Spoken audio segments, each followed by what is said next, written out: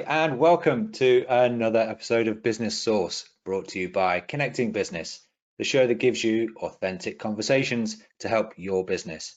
There's no smoke and mirrors, just real people sharing their experiences. I'm your host, Lee Nightingale, and today I am delighted to be joined by the man, the myth, the legend that is Armand Roux. Armand is Sales Director at Grenke Factoring, and he's also Director of Rugby at Dorking Rugby Club. Armand, I'm so excited about this one. Welcome. Thanks for joining us today. Morning, Lee. Yeah, thanks for having me. And been watching your show. It's great. And it's great to be on here. Thank you. Thanks so much. Gosh, I've got so many questions to ask you. Business, personal, sport, with so many things to talk about. I'm so excited, as you can probably tell.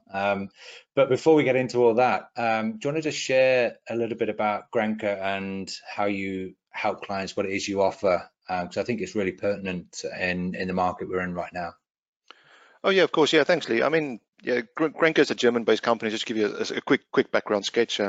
So they've been around since 1979 and started off as a leasing company. And about sort of 20 odd years ago, they decided to dip their toes into invoice financing. So that's factoring, and that's where we're based. So we've been in the UK for about 17 years now and got about 10 offices across the UK.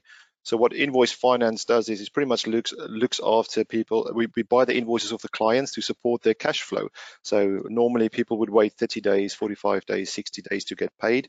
What we do is at day one of them raising that invoice, we will purchase the invoice from the client. So they got the cash flow back in the business, and we will then proceed to chase the invoice on the client's behalf. So in a nutshell, the client can focus on his business. He's got the cash flow to invest where he needs to, buy more stock, to sell, etc. And we take care of the back office function, so to speak, and just sort of looking after the client's working capital to make sure they've got those cash flow in the business. So in a nutshell, that's what we do. And in current times, that's obviously quite important.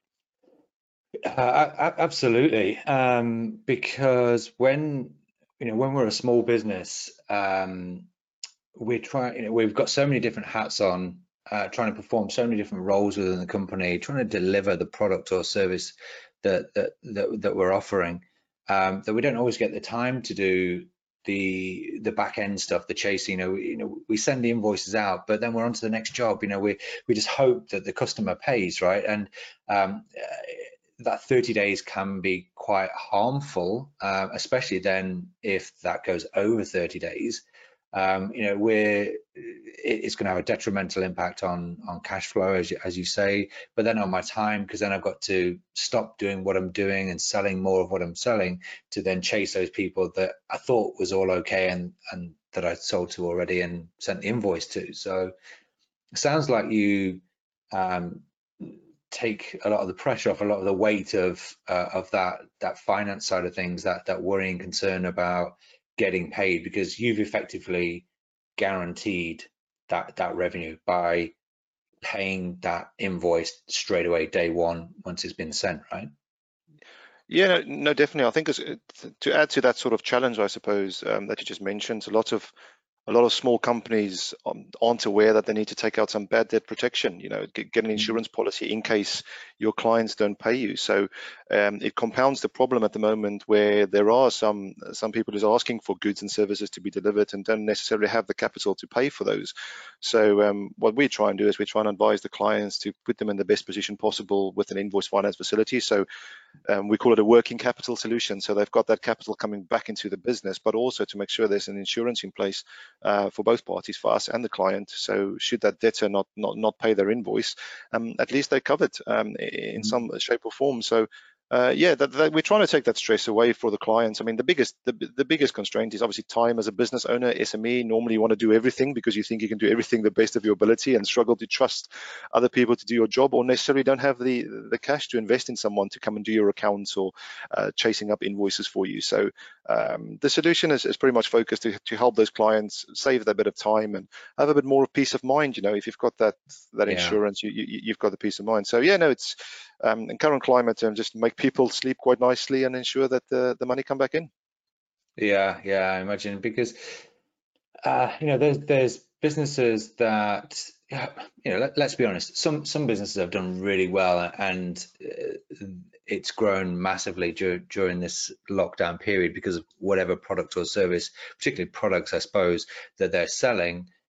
People have wanted more of because they've got more time. So lots of stuff going on that you want to do at home, hobbies, sports, whatever. I couldn't buy a driving range net for months, after because they'd all sold out. So clearly there was a massive spike in demand, and along with the spike in demand goes a massive spike in demand for your time and effort and shipping and manufacturing and building stuff, and the whole supply chain, the back end side of things sometimes gets a little bit overlooked. So it sounds like you've got a fantastic offering and a way of sort of relieving that stress and pressure there.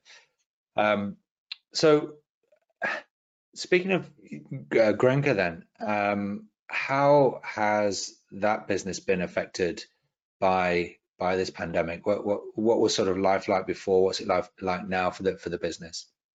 I guess inevitably, I mean, we look after the cash flow for a lot of companies, and we're sort of seen as a bit of a lifeline for a lot of businesses. So leading up to the pandemic, and we're obviously quite well situated because half of Grenke we do the leasing of products, and the other half we do invoice finance. So a lot of clients are leasing printers and office equipment, and a lot of clients are getting us to look after their data books. So inevitably, the pandemic threw up a lot of challenges for our clients as well, and those clients who were in the buying cycle or in the pipeline, they decided to pull the handbrake up for a few months to see exactly what's going to happen first. So Yeah. I mean, those challenges were paramount for all of us, and not only that on the pipeline side, you also have your clients who's been conducting work and raising invoices that we are purchasing. So with lockdown 1.0, before we get to 2.0, with lockdown 1.0, a lot of clients stopped delivering any services or doing those goods. So therefore, invoices stopped getting raised, and we get stopped presenting invoices. But as you rightfully mentioned, there were some of our clients in certain sectors and industries that absolutely thrived, and you can imagine that healthcare recruitment is through the roof. Yeah. Construction was actually kept pushing ahead, which was quite great to see. Security services were also pushing forward, but inevitably, a lot of our clients saw challenges, and I'm sure you can probably relate to that with your own client base. I mean, you feel your clients' pain and you want to help them, but inevitably we just got to wave the storm. Have you had any similar challenges with your clients? Yeah, for sure. We've had instances where, we've had long relationships with clients, and they've either had to sort of take payment holidays, or reduce down the service. But it's a tough one because they still need the full-blown service that we're offering, but cash flow is a significant issue right now. So, we've tried to do what we can to help. Ultimately, we don't sell a product, so there's no physical thing to ship. I don't buy anything in and manufacture anything and send it on. It's a time and brain and experience and skills based business. So we've probably got more scope to be flexible when it comes to that kind of thing. But ultimately, we still have our own cash flow things to worry about, and my suppliers and partners and team. So I have to keep all that going. So we've tried to find a balance where we can. I think the key thing is to keep communication open and have that dialogue with the clients. I'm very fortunate to have very close relationships with pretty much all of my clients, where we can have very open, honest conversations about the situation, so that things don't sort of escalate and snowball into something ugly, if you like. We address it right at the very beginning. Okay, right, this situation has now presented itself. What does that look like for you? What are your thoughts? What are your plans? Help me understand where I can help you. If there's things that I can do to help you that are going to put you in a better position, then I'm just going to do it. I'll do whatever I can to help. Yeah, it's we've definitely seen an impact, but again, just to confirm, it's about that dialogue, that communication between between you. That is so key, and I'm so pleased you said that. You know, supply chains are probably the ones that are affected the most at the moment because, and the fact that there's businesses out there who doesn't have that open dialogue with their supply chain. It's about managing expectation both ways. And I think it could be seen as a bit detrimental in some cases for those relationships, because if there's no honest conversations about it, then let's talk about the problem and let's find the relative solution. And I think that's really key. So yeah, it's quite important for people to be open about those problems so we can try and solve it for them. Yeah, things like what you mentioned earlier about people ordering stuff, knowing they don't have the cash to pay for it. You Yeah. know, it's difficult to, I don't want to judge people. They're doing whatever they can to get by, I understand.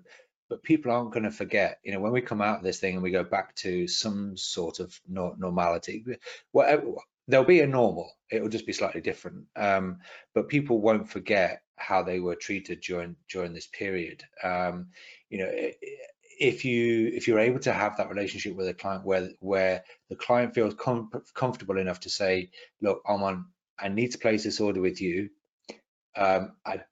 Can we adjust the payment terms to 60 days just for this one order because I'm struggling cash flow wise? If you look at our history together, we've always paid on time. You know, we've always resolved issues together. You know, I've always kept an open dialogue with you.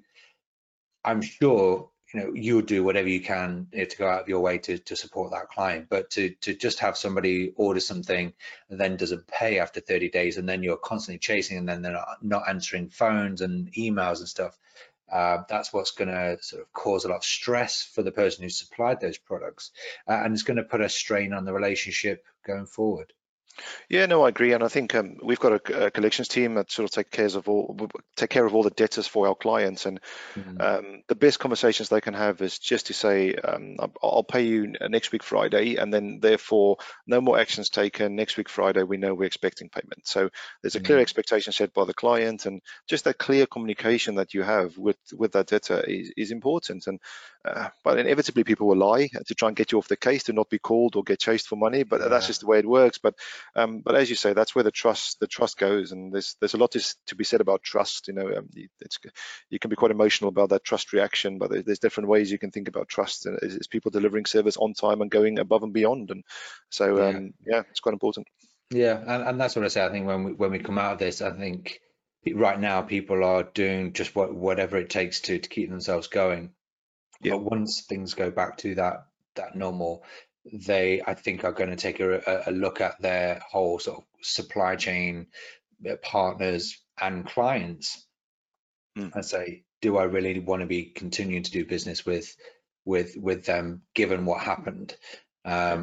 So you know, I'm not saying that's what I'm doing, but I'm sure that there'll certainly be situations like that. But Oh, it's the same thing. I suppose even before the current pandemics, if you maybe rewind 2 years, it's the same thing. You know, if you can't pay for the goods you're ordering, or you're not delivering on a service that you promised someone, then no one's going to do business with you. So I guess it's just setting that clear expectation. You over deliver, or you just deliver what's expected, or you can't. And I guess none of us want to be seen as that company who doesn't really support them when it's really needed, especially now. yeah, So yeah, that support element and account management, and just constantly being there for someone, and having open dialogue is really important. So mm. yeah, well, fingers crossed. None of our clients put some barriers up like that for any of us. So that's what we've got to hope for. Arman, there's so much to you. The man, the family man, the rugby guy, the career guy. Can you maybe just give us an insight into more about yourself and your sort of background, how you ended up doing what you're doing in a commercial world, but really keen to dig into that rugby background as well. Yeah, yeah, okay. So how much time have you got? I mean, I won't go on. I won't go on too longly. I mean, it's obviously um, originally from Cape Town, coming over to the UK, and played a high standard of rugby in Cape Town, and came over here to play a bit of rugby, and eventually fell into the records management world. So in Cape Town, I was, believe it or not, I was in car sales to start off with, and this is like 20 odd years ago. So I've always been in Wow. sales as an 18-year-old, started in sales, and worked my way up, and was in the records management for almost a decade of that time, and before got an opportunity to go into the financial services sector. And sales is sales at the end of the day, but I think there's a different type of sales when it comes to looking after people's financial belongings, especially businesses. It's livelihoods of a lot of these 100%. companies and their associated families. So being the person I am and the sales tactic I've always have is a consultative way. It was a perfect fit for Grenke at the time. So yeah, it's been a great journey to sort of implement everything that I have learned in my sporting background and being within that culturing environment where we try and support all the players that's around us, the coaches that surround us, the medical team, the conditioning, etc. Try and support them and develop at the same time. And you do exactly the same with your staff wherever you go. So being in the position I am now, it's trying to support them. It's like if someone gives you a team of A-star sales guys to go onto the road, those teams inevitably could have a bad dynamic, so it's the same as a rugby team or sports team. Right. You've got to have the right dynamic, and you've got to face those challenges together and being throw off your path and off your track a bit to come back and find a way, and therefore you become a better team. And that's what I love about sales and managing teams, because it's trying to identify where you can help specific individuals and the team as a whole, and inevitably you'll strengthen that team, and those individuals will develop as well. So a bit more of that background, I suppose, and that's probably why I love being in this environment where I am now. Yeah, something's immediately popping up into my head about these A-star things. If you think about the Premier League and all these prima donna footballers coming into the top teams thinking they are God's gift and the next Ronaldo or Messi, and you find that they come in with this attitude of me, and it doesn't work. They don't thrive. They don't do very well. They end up sitting games out, getting sidelined, being miserable. The fans can see it on their face that they're just not bothered. And yet you think, what are you doing? You're like one of the best players in the world coming into. You look at Manchester United, for example. They're not short of cash, if you like, and they buy all these wonderful players, and they're struggling because there's obviously something going on with the dynamic. Yeah. No, I agree, and I think it's quite important for people or for teams to fail together and to try and find the solution. But you also got to look at what's the attitude they got within the team when they fail, and are they blaming someone, or are they looking at themselves and trying to find better, different ways to go and make it better? And if don't start me on the football rugby debate, but I suppose when you look at those stars, it's never them because they're good and they're getting the pay packet. So therefore, it must be someone else's fault rather than they've got to look where they fit into the dynamic a bit better. And I think that's quite important. But I mean, there's a lot that we can draw, I suppose, from sport into business anyway, I suppose, and that teamwork applies all the way through. I'm sure you're, with your golfing background, etc., being caddying for you've caddied and playing where you've played, I suppose, have you drawn any sort of shall I say similarities between business and sport? Yeah, for sure. And before I get onto the golf thing again, how much time have we got? But the going to the football rugby debate, I can honestly, and I mean hand on heart, this is gospel truth, viewers and listeners. Armand Roux is solely responsible for me getting into rugby. Yeah. I fell out of love with football more than 10 years ago when it just became people rolling around on the floor, pretending they'd broken a leg when they'd just been slightly shoulder barged and all this kind of stuff, and diving to get penalties and all that kind of stuff. That for me was a light switch moment off. That is not for me. And so, I'd always been a golfer and I really enjoyed that. And I took up tennis a couple of years ago. And I had never watched a full 80-minute match of rugby. Didn't really understand the rules. I kind of knew the basic principles, but had never been to a match. And then you and I had met through a golf networking environment. So there's the connection back there, and established a relationship, and we played a few times, and we sort of got chatting about business. And you opened my eyes to the sort of grassroots level rugby, and I'd grown up with grassroots grassroots level football with my dad. My dad was a local town footballer and involved with the club after. So that whole grassroots level with no stands and all the rest of it, that's what I grew up with, but a whole family atmosphere. And I remember you invited me down to Dorking for my first match, and the atmosphere was fantastic. The atmosphere between the two sets of fans was like nothing I'd really experienced before, because they were all mingled together. They were all on the sidelines drinking, and yet there was this wonderful camaraderie, yet respect. And I remember this one guy who clearly had too many shandies shouted something at the referee, and about 25 or 30 people all turned around to this one person and said, "Excuse me, that's not how we do things here." And I was blown away that not only was it sort of not just swept under the carpet, the whole sort of community turned around and said, "No, that's not acceptable." And that was the biggest hook into my mouth that got me into it. I thought, wow, this is the kind of environment that not only do I want to be involved in, but I want my children to be involved in. That's why I brought our baby Mia. I think she came down in December last year when she was only sort of 4 months old, because that's the kind of spirit and environment that I want her to be in. And similarly with golf, you don't see golfers rolling around on the floor when they do a bad shot and throwing tantrums. Or you see the odd tantrum, the odd club throw or club snap, but there's very few people that do that. But overall, it's I don't even want to use the word gentleman sport. It's just the etiquette of the sport is just such a fantastic thing for kids to grow up with, because it does teach you respect. You have to carry yourself in a certain way. I really do wish that they would relax all these dress codes and some of the stupid 100, 200, 300-year-old rules in golf clubs. But don't get me started on that. But yeah, I think both golf and rugby can teach kids a lot of things. And would I be right in saying that down at Dorking on the big field, during last, we'll take you back to last year, you have over like 600 kids training on a weekend?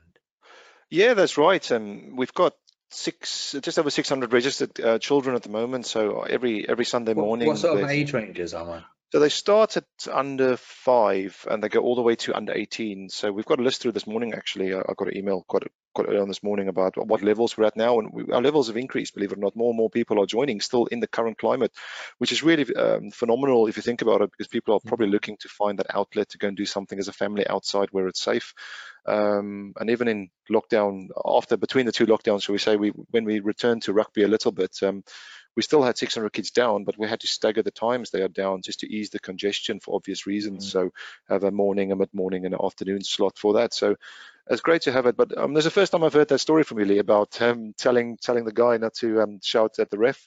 And I guess that's quite an interesting one, because respect is the foundation. A lot of things in rugby is built on, and the same with golf. You don't talk when someone's on the backswing, and you don't talk when someone's standing over the tee to kick the ball to the posts. So I think respect is huge, and that's why it's obviously one of the core values for the RFU and for us as a club. So great to hear it is taking place, because after a few beers, suddenly people might say something they shouldn't be saying. But yeah, I'm pleased. But as you say, if you bring your children down there, you don't want to go in an environment where people are shouting at people for the sake of it and being disrespectful, because inevitably your child will pick up those habits and feel it's okay for you to do so. So well, I just cannot for the life of me imagine taking my child to a football match. The abuse, the swearing, the language that goes on in the stands, and if fine, if that's the way you want to do it, great. But the disrespect between the fans and the players, the fans and the referee, the players and the referee, that's what really gets me, between the players and the referee. For me, I'm interested to get your views on this. It would be stopped immediately if you mic the referee up. And the reason in football, like they do in rugby, because the people who stream live sport would say yeah, we can't stream it live because of the language and the abuse that goes on. And then all of a sudden now you're affecting all the in-play betting and all that kind of stuff. And so the only other solution is to stop the abuse, stop the swearing. You just basically say to the players, look at the impact that you're having. You know, we're going to mic the referee up. That's it. No more abuse, no more swearing. Because if you do, you're off. Red card straight away, or sin bin, whatever you want to call it. Massive fines. I know they get paid huge money, or even game bans. You know, I'd want to see game bans because that hurts them as a player, where they should not get paid if they get banned, and it hurts the team. And then if anything that's hurting the team, now your playing partners are like, whoa, hang on a minute, and the fans are like, whoa, hang on a minute. So it's just beyond me why they don't do that, Arman, like they do in Yeah. rugby. Yeah, they 100%. I believe they should do it. I mean, they should just step up and make that a precedent because, I mean, you look at all the wonderful things some footballers are doing, and you look at these meal vouchers for children. Yeah, You know, it's very admirable, you know, standing up and doing that. But then probably teammates of that same player on a Saturday would shout abuse at a referee. And what example is that setting for that same kid they just gave a meal voucher for? So yeah, what is that going to? So they go into a working environment in 5, 6 years' time when they're 18 years old, and they feel they can be disrespectful when there's a sense of authority around him in an office who's trying to help him do the right thing and develop him to make a career, a success in a career at some stage. So I 100% believe it's something that needs to be addressed. If I'm honest with you, and just put a mic on them and say, players, if you're doing that, you're off, and maybe just penalise them as well. They've got enough money to be penalised. But again, another debate on how wealthy and how they're being remunerated. But that's how it goes. but would you agree also that just like in business, it comes down to the leadership and what they deem to be acceptable and how they want their team to be, or in business terms, you know, you wouldn't be expecting your staff to be swearing at people down the phone just because they didn't buy something or there was a tricky situation. So you know, it has to come from the top within each club, right? The coaches, the owners, you know, sitting in that dressing room saying, right, I know, let's draw a line under what's happened. Yeah. Past is the past, but we need to move forward. And the way we're moving forward is this. This is how we're going to carry ourselves. I think it is savable with football, but for some reason nobody wants to. And it's at this junction I want to introduce my. It's not a book. It's a docu series, I think they call it now. So a documentary with multiple episodes. It's called The Playbook: A Coach's Rules for Life. Okay. It's on a popular streaming service beginning with N. So other streaming services are available. But it was such a fantastic insight into how these, I'm not going to say celebrity coaches, I'm talking about successful coaches, people that have just the right ethos. Talking about Jose Mourinho, talking about Serena Williams as tennis coach. His was a fantastic one. My wife bought his book. The way he communicated, do you know what? You just sort of you know when you're watching a TV show and you just say nothing and you watch the whole thing, you get to the end and you're like, wow, this guy is brilliant. So I would highly recommend that one. So I think you've got a big responsibility as a coach, Arman. Yeah, no, I think it's quite important, isn't it? You know, you have to set a good example for those around you, and try and drive and inspire in the right way. As you say, your team is a direct reflection of what you're being told to do and how you do it and the mentality you have in doing so. And you see it at Premiership level in the rugby. Certain teams are quite abrasive in their approach, and certain teams have got a lot of flair about it. And that comes straight from the top because that's not only a style they want to play, but also it's habits they want to install within those players. And the same comes down to attitude. So 100%, yeah, no, I'll definitely check that out. The playbook it sounds good. Yeah, I think I've mentioned it on a couple of these things, but The Last Dance, which is about Michael Jordan and his career and where he came from and how he carried himself and where, you know, the road to becoming such a huge phenomenon. That's the only word. I mean, the things he did was just incredible. His work ethics, the way he carried himself, the way he supported his team, the way he motivated them, Yeah, is another fantastic one, and very, very inspiring. And it does transcend sport. It goes into you as I'm not even saying it's on a business level. I'm saying it's on a human level. It correct. makes you stop and think about the way you're carrying yourself, the way you talk to others, Yeah. the relationship you have with others. So yeah, those are two very The, powerful the last shows. last dance is phenomenal. I've watched that, and I think from what I took away from that is just his work ethic, and the desire to be better, and analyzing opposition, and analyzing himself, analyzing his own teammates. And you surround yourself by someone who's got that mindset, inevitably it will rub off. It has to rub Yeah. off. It's impossible for it not to rub off. So Mm. I think as an individual, taking something away from that is to always try and inspire those around you to be better. And if you've got a goal that you want to set, let's all try and work towards that goal together. So no, that's great as well. I did enjoy that. That was my first lockdowns watch. I enjoyed that. Even the Dennis Rodman part of it, where he's just this, I don't It's want to say basically, crazy guy. He's different. He was yeah, very different to the other players in the team.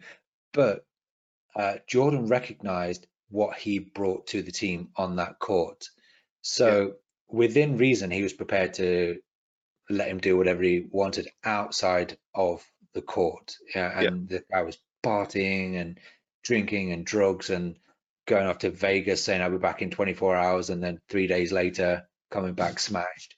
yeah. All that kind of stuff. But even he had this ability to flip a switch when it came to game time. Mm. Um, yeah, But it comes down to it also comes down to the management, and the ability to understand your the people around you, and that sort of going towards his goal with you. They knew he needed that, and I yeah, think that's clear. They didn't try and tell him you have to be like Michael, you have to yeah. train like Michael, you've got to be there the whole time, because they knew that wasn't his triggers. And I think understanding and working with the people you've got, it's just as important. It shows clearly in that. So yeah, it was Yeah. interesting to watch, and the level he played at, doing the things he did. Imagine what he could have been if he applied himself differently. But then would he have made it? Because I don't know. But I yeah, know. it was great. It was great. So thinking, given the experience you have within the sporting side of things in business and with your staff, do you think this has given you a greater sense of being able to relate, nurture, coach, listen even to each individual at a human level? 100%. I mean, we won't. I don't think any successful business will be where they are if they don't work with their staff, listen to their staff, support their staff. I think that is absolutely crucial. And it's in a sporting environment as well, as you identify the five things they've done really well, and so don't stop that, but let's identify one thing we think we want to go and improve on. Everyone finds that one thing, and as a team collectively, you just all improve together. So I think it's really Mm, important. And I think as a also you look a bit beyond that. People's got, if you buy into people's personal lives, understanding what's their personal objective. I want to buy a house, I want to buy a car, I want to start a family, I want to get married. If you understand those goals, you can better relate how you put your strategy together to support those, to mm. finally get to those goals. So it's a bit of more of a personable level, and I believe it goes through business and into sport. So yeah, it's quite an holistic way of looking at it, but it's so important. It's so important to understand the people you work with. Yeah, I think there's always been a bit of a disconnect between sort of senior management or management and their employees for fear of getting too close, and then what happens if I have to fire them and become friends with them? We're not saying that you have to become best buddies and go drinking with them, right? We're Correct. saying connect with them on a human level to understand them, what their drivers are, what their goals are, what their needs are, what their situation is, and how you can help them better themselves, better their career, get to the goals that they're looking for. That's very different from becoming their best buddy, right? Yeah, no, of course. I think it's so important. A lot of people feel that, let's say, I don't know, you're a sales director and you've got a sales team. The sales team fails, yeah, the team isn't good enough, but it's your team at the end of the day, so it reflects back on you. And the same happens with account managers. You know, if they've got a consultants managing lots of accounts, the account manager's got to take ownership of those accounts and ensure, because if they fail, it's a reflection of them. So building that sort of relationship with them, and I would definitely say doing some goal setting with them, because as soon as they feel they've got input into setting those goals of what we want to achieve month, year, 2 years, 5 years, and then immediately it will make them try and strive for those goals themselves. So I mean, we've read it a million times in so many books and places, you know. So people feel more vested if they feel they participate in that goal setting and structuring how we're going to reach that goal. So if there's one thing I would definitely say, involve your staff. It's a team effort. If the team fails, you fail, whoever you are. So it's important to invest that time into them. Yeah, and I actually spoke about goal setting in one of my earlier podcasts in a book by Peter Jones, and about that goal setting and the steps to get there, working back from what the end goal is, breaking it down, and then having a checklist along the way within each of the different stages of getting towards that goal, so that you can give yourself confidence that you're progressing, you're going in the right direction, you're ticking off all the different things you need to do going forward. And then if you get to a point where something fails, it's not, oh my goodness, the whole world's come to an end, this whole thing is failing, because you've got this whole history of success. Yeah. So you're able to pinpoint that point of failure, assess it, understand it, learn from it, fix it, and then go forward from there. You don't have to redo the whole thing just because something failed here. But if you don't keep a track of all of that stuff, it becomes very overwhelming, and all of a sudden you've gone down a path and then it fails, and then you feel deflated. You feel like, oh my goodness, I'm a failure, and then you may perhaps just stop doing it, and you don't try again. Because it looks like it's too hard. Whereas if you're able to look back and say, no, I did all these things well,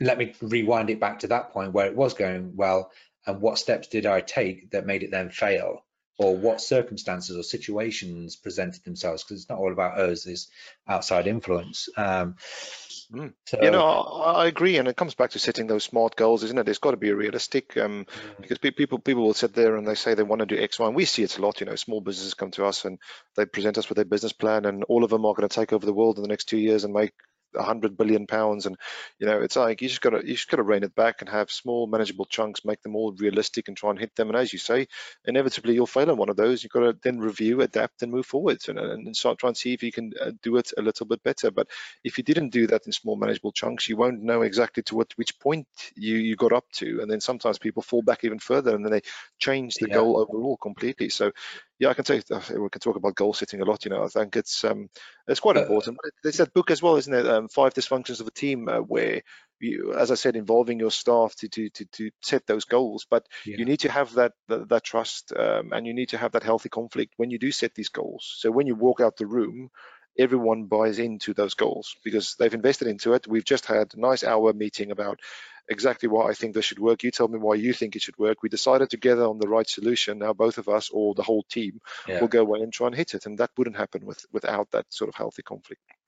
Absolutely, really agree. And I'd really love for you to share the I don't know if it was insight, experience, reading, or conversation you had with someone talking about people that striving for A+ moments. We had a conversation about Oh that. gosh, yeah. So oh gosh, he's going to shoot me now. We had a psychologist from a cricket club that came down to the rugby club, and pretty much we were talking about performance, basically looking at a team performance. You know, how can we get to a level where we're comfortable and doing the basics well. So we spoke about what is an A+ moment, what is an A moment, what is a B+ moment, what is a B moment. So we started having a good big discussion about sort of what are these magic moments, and a lot of teams are training for magic moments the whole time. And you look at these fancy offloads, and you look at all these like flash stuff that's happening, and he quite rightfully said to us, you know, just just do B plus. If you do B plus the whole time, those A plus moments will come. Those magic will come. A lot of teams approach games in a specific way. A lot of sales teams approach business in a certain way. They only want to hunt the large, big contracts, but they forget to do the basics well, the communications, the follow-ups, the documentation, be professional, be presentable, be on time, all the basic stuff. You got to do all that stuff well, and then those big contracts will eventually be a happy consequence. So it was a phenomenal mindset, really, to provide to the players and listening to him. And I think that's something that will stick with me forever, because in a sporting environment, your first touch on the ball has to be spot on. You've got to catch the ball. You've got to be able to catch and pass a rugby ball, make your tackles, do the basics, and then the A plus will So come. would I be right in saying what you're saying is that if people's mentality is I must be a star all of the time, you're only ever going to set yourself up for failure, apart from the one random time or one rare time that you do the A star. It's more realistic, and it's not that you're not striving to be better or the best and all the rest of it.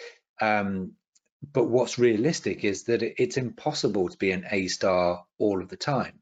If you're in that B plus category, it's really, you know, and you get good at being B plus, the chances are you're going to be better than those people that are striving for A plus, who actually end up being B minus or even C, because of the stress and the pressures get to them. It's only going to create a stressful situation. You know, we all would like to be A plus all of the time, but the reality of it is we can't. It's not possible to sustain that unless you're Michael Jordan. But even then, you know, he had you know, B plus moments. I mean, he's just a remarkable human being. Yeah, no, I can't agree with that anymore. I think it's exactly sort of alludes to that. So you look at certain rugby teams. I mean, great rugby captains of our time, and I'm talking national captains. They were B plus players, because the coach knew if they have B plus players all over their team, they can sprinkle a few players who can bring more A plus moments, but they need that consistency. And I think in anything we do in the world, we need that consistency, whether it's training, eating habits, team, practicing.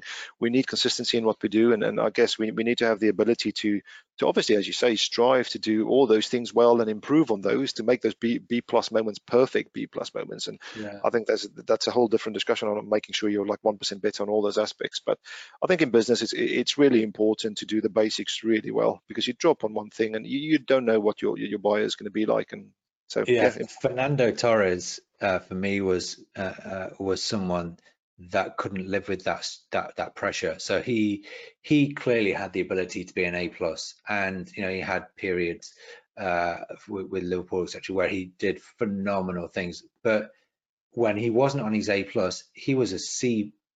You know, his performance levels dropped because he didn't know how to be a B plus. He didn't know how to just contribute to the team. Even when he was having an off day, his head would drop. He would just be miserable. He felt the pressure from the crowd, and he just couldn't perform at anything other than A plus. But there we go.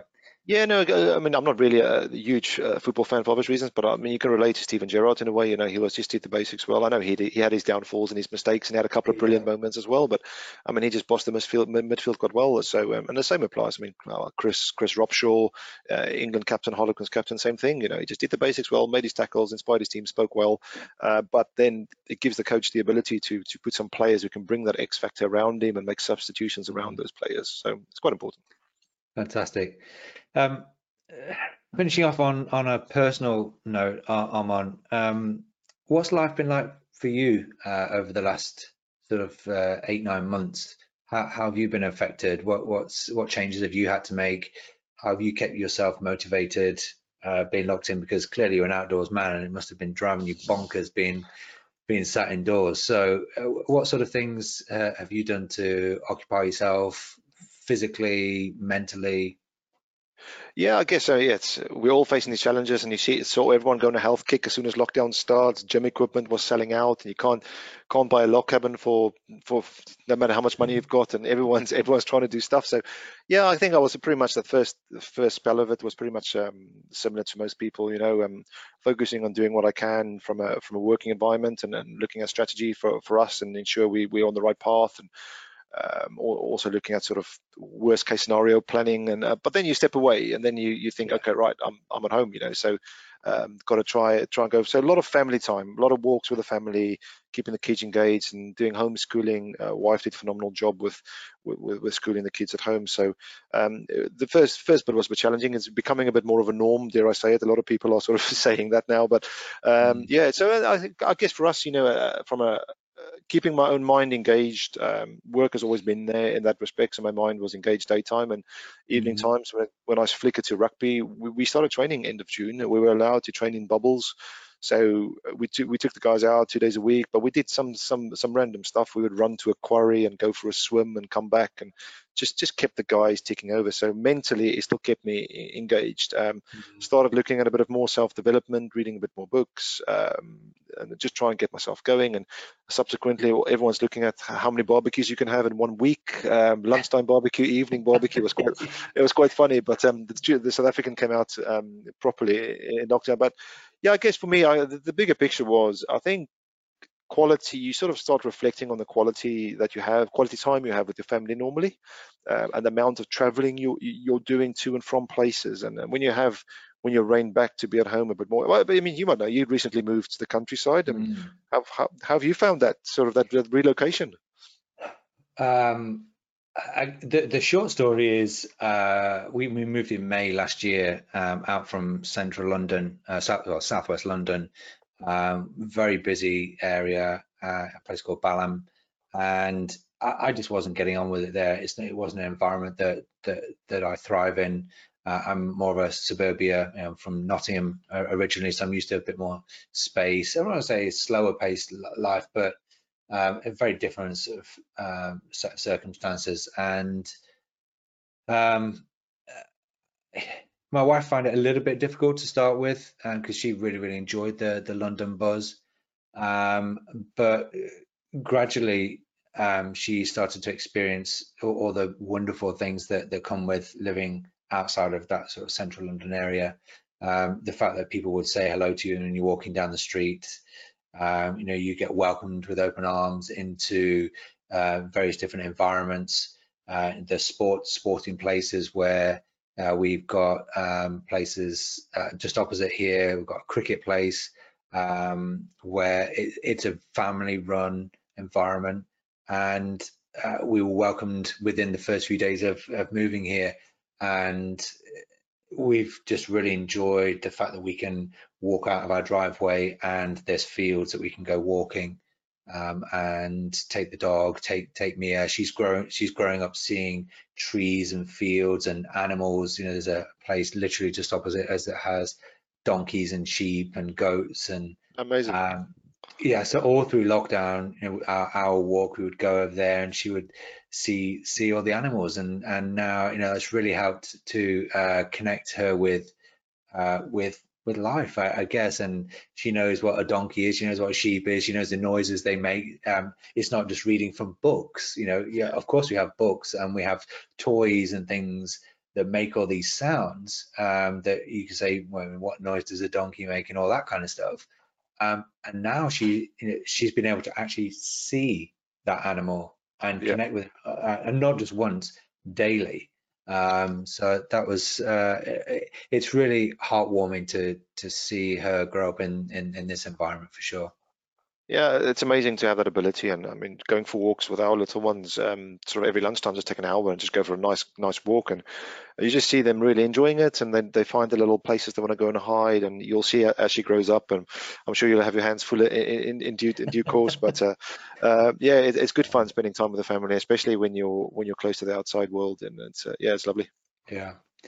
Finally, Armand, I've shared a TV show there with the viewers and listeners. What have you got for us? What reading have you done? Reading, yeah, I'll promise you, I didn't plant this book. This book was here, but for those of you obviously listening on the podcast, so a book I've literally hang my hat on for many a year and bought this for many sales guys. A book called Legacy by James Kerr. Okay. It's a book about them following the All Black rugby team for a while. Even though as South African, I hate saying that, but I follow the All Black rugby team and just saw what makes them tick and what makes them successful. And they've got a lot of a lot of things that happens within the All Black camp that is so relatable into sport, but also into business. And one of the key strap lines in there for us we use a lot, and we always say there's no dickheads. So hopefully there's no kids listening. Bleep it out, sorry. But I think it's quite a good attitude, because if you've got a team, it can be poisonous if you have someone in there who's not sort of pulling in the same direction, shall we say. And it also talks about sweeping the shed, so having people at the top doing all the dirty work as well, because as soon as they see you doing it, they get involved. So for me, that's been a book that's been around for a long time, and I've bought it for many people. So yeah, I'll definitely recommend that. Excellent. And you've got, on the viewing side, yeah. On the viewing side, those of you that's probably, as you say, you spoke about Netflix and Prime, and other ones are available. But on Prime, there's currently one called The Greatest Race, which is hosted by Bear Grylls, and it's about 64 teams that's from all over the world trying to race across Fiji over 12 days, doing 600 kilometers. And it's just seeing these individuals pushing their body and what the human body can actually achieve on like an hour's sleep and climbing up a mountain, hour's sleep, swimming through a swamp. It's just phenomenal. And the teamwork within that is great. So I definitely recommend that. It's quite an easy watch, but as you get to the end and people are sort of falling out of the race as a result of injuries, and the passion they show for completing it and all the hard work they've put in, and looking at background stories, it's a great watch. Fantastic. The book that you mentioned there, that legacy, the sweeping the shed thing, it's something that I've been an advocate of, about every person within the organization doing the job below them, at least that one job below them, to see what's going on. It helps you understand what your people are going through. It opens your eyes up to challenges they're having and inefficiencies and all that kind of stuff. And I remember, so Virgin Atlantic do that. They're a big fan of doing that. And then the TV show Undercover Bosses, and I don't know why it has to be undercover. I think because then they see the real side of things, where you've got a business where the owner of the company is not known by the employees. They don't know what he looks like. He's been able to go undercover in his own business or her business or their business, and see what's going on at the, in the factory, in the stores, whatever it may be, and see what's going on. And invariably they come to the end of it, and they're like almost hanging their head. They're like, I can't believe this is what's going on in my company. So get involved at all levels within the company. Remember where these companies have started from. They generally start from one person or a small handful of people, and it grows. But when it is small, everybody knows what's going on. And it just gets to a certain point where people then go into offices and they shut the door and they're disconnected from what's going on. Spend time throughout your entire organization regularly, and make sure that you have this policy of open door, that they call it, where people can come in at any point. It doesn't necessarily need to be an open door, but because it's not always feasible, but certainly open communication, dialogue. Let people give you feedback regularly to let you know what's going on, so you can keep your finger on the pulse of not only the health of the business from a financial client standpoint, but on a human level, your employees. So. Yeah, no, oh gosh, that's a whole thing in itself, I suppose, as well. You look at having an open door policy. If you have a coffee catch up or a meeting or one-to-one or appraisal, people always feel it's one way. It shouldn't be one way. It's two ways. And ask them the questions, get to know them and understand them, and get them to tell you what are their frustrations. Inevitably, you want them to take ownership of the role. So if they tell you that there's something they want to fix or improve on, listen and try and go and do it. Because if you've been there, you've done that, you know what to go and fix.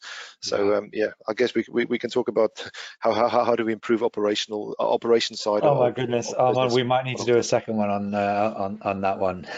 Yeah, no, definitely. Fantastic. Armand, thank you so much. It's been a huge pleasure of mine. Thank you for doing all the things you're doing within the local Dorking community. I know everybody there is hugely grateful for everything you do for them. Thank you. Wishing you all the best success with Grenke and the team there. I know they are, I'm sure, thankful for the way you approach things. But I just want to say thanks for joining us here today on Business Source.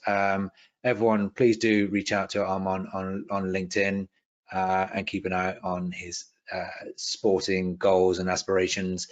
He's a very inspiring guy. Armand, thanks so much. Thanks for having me, Lee. I appreciate that.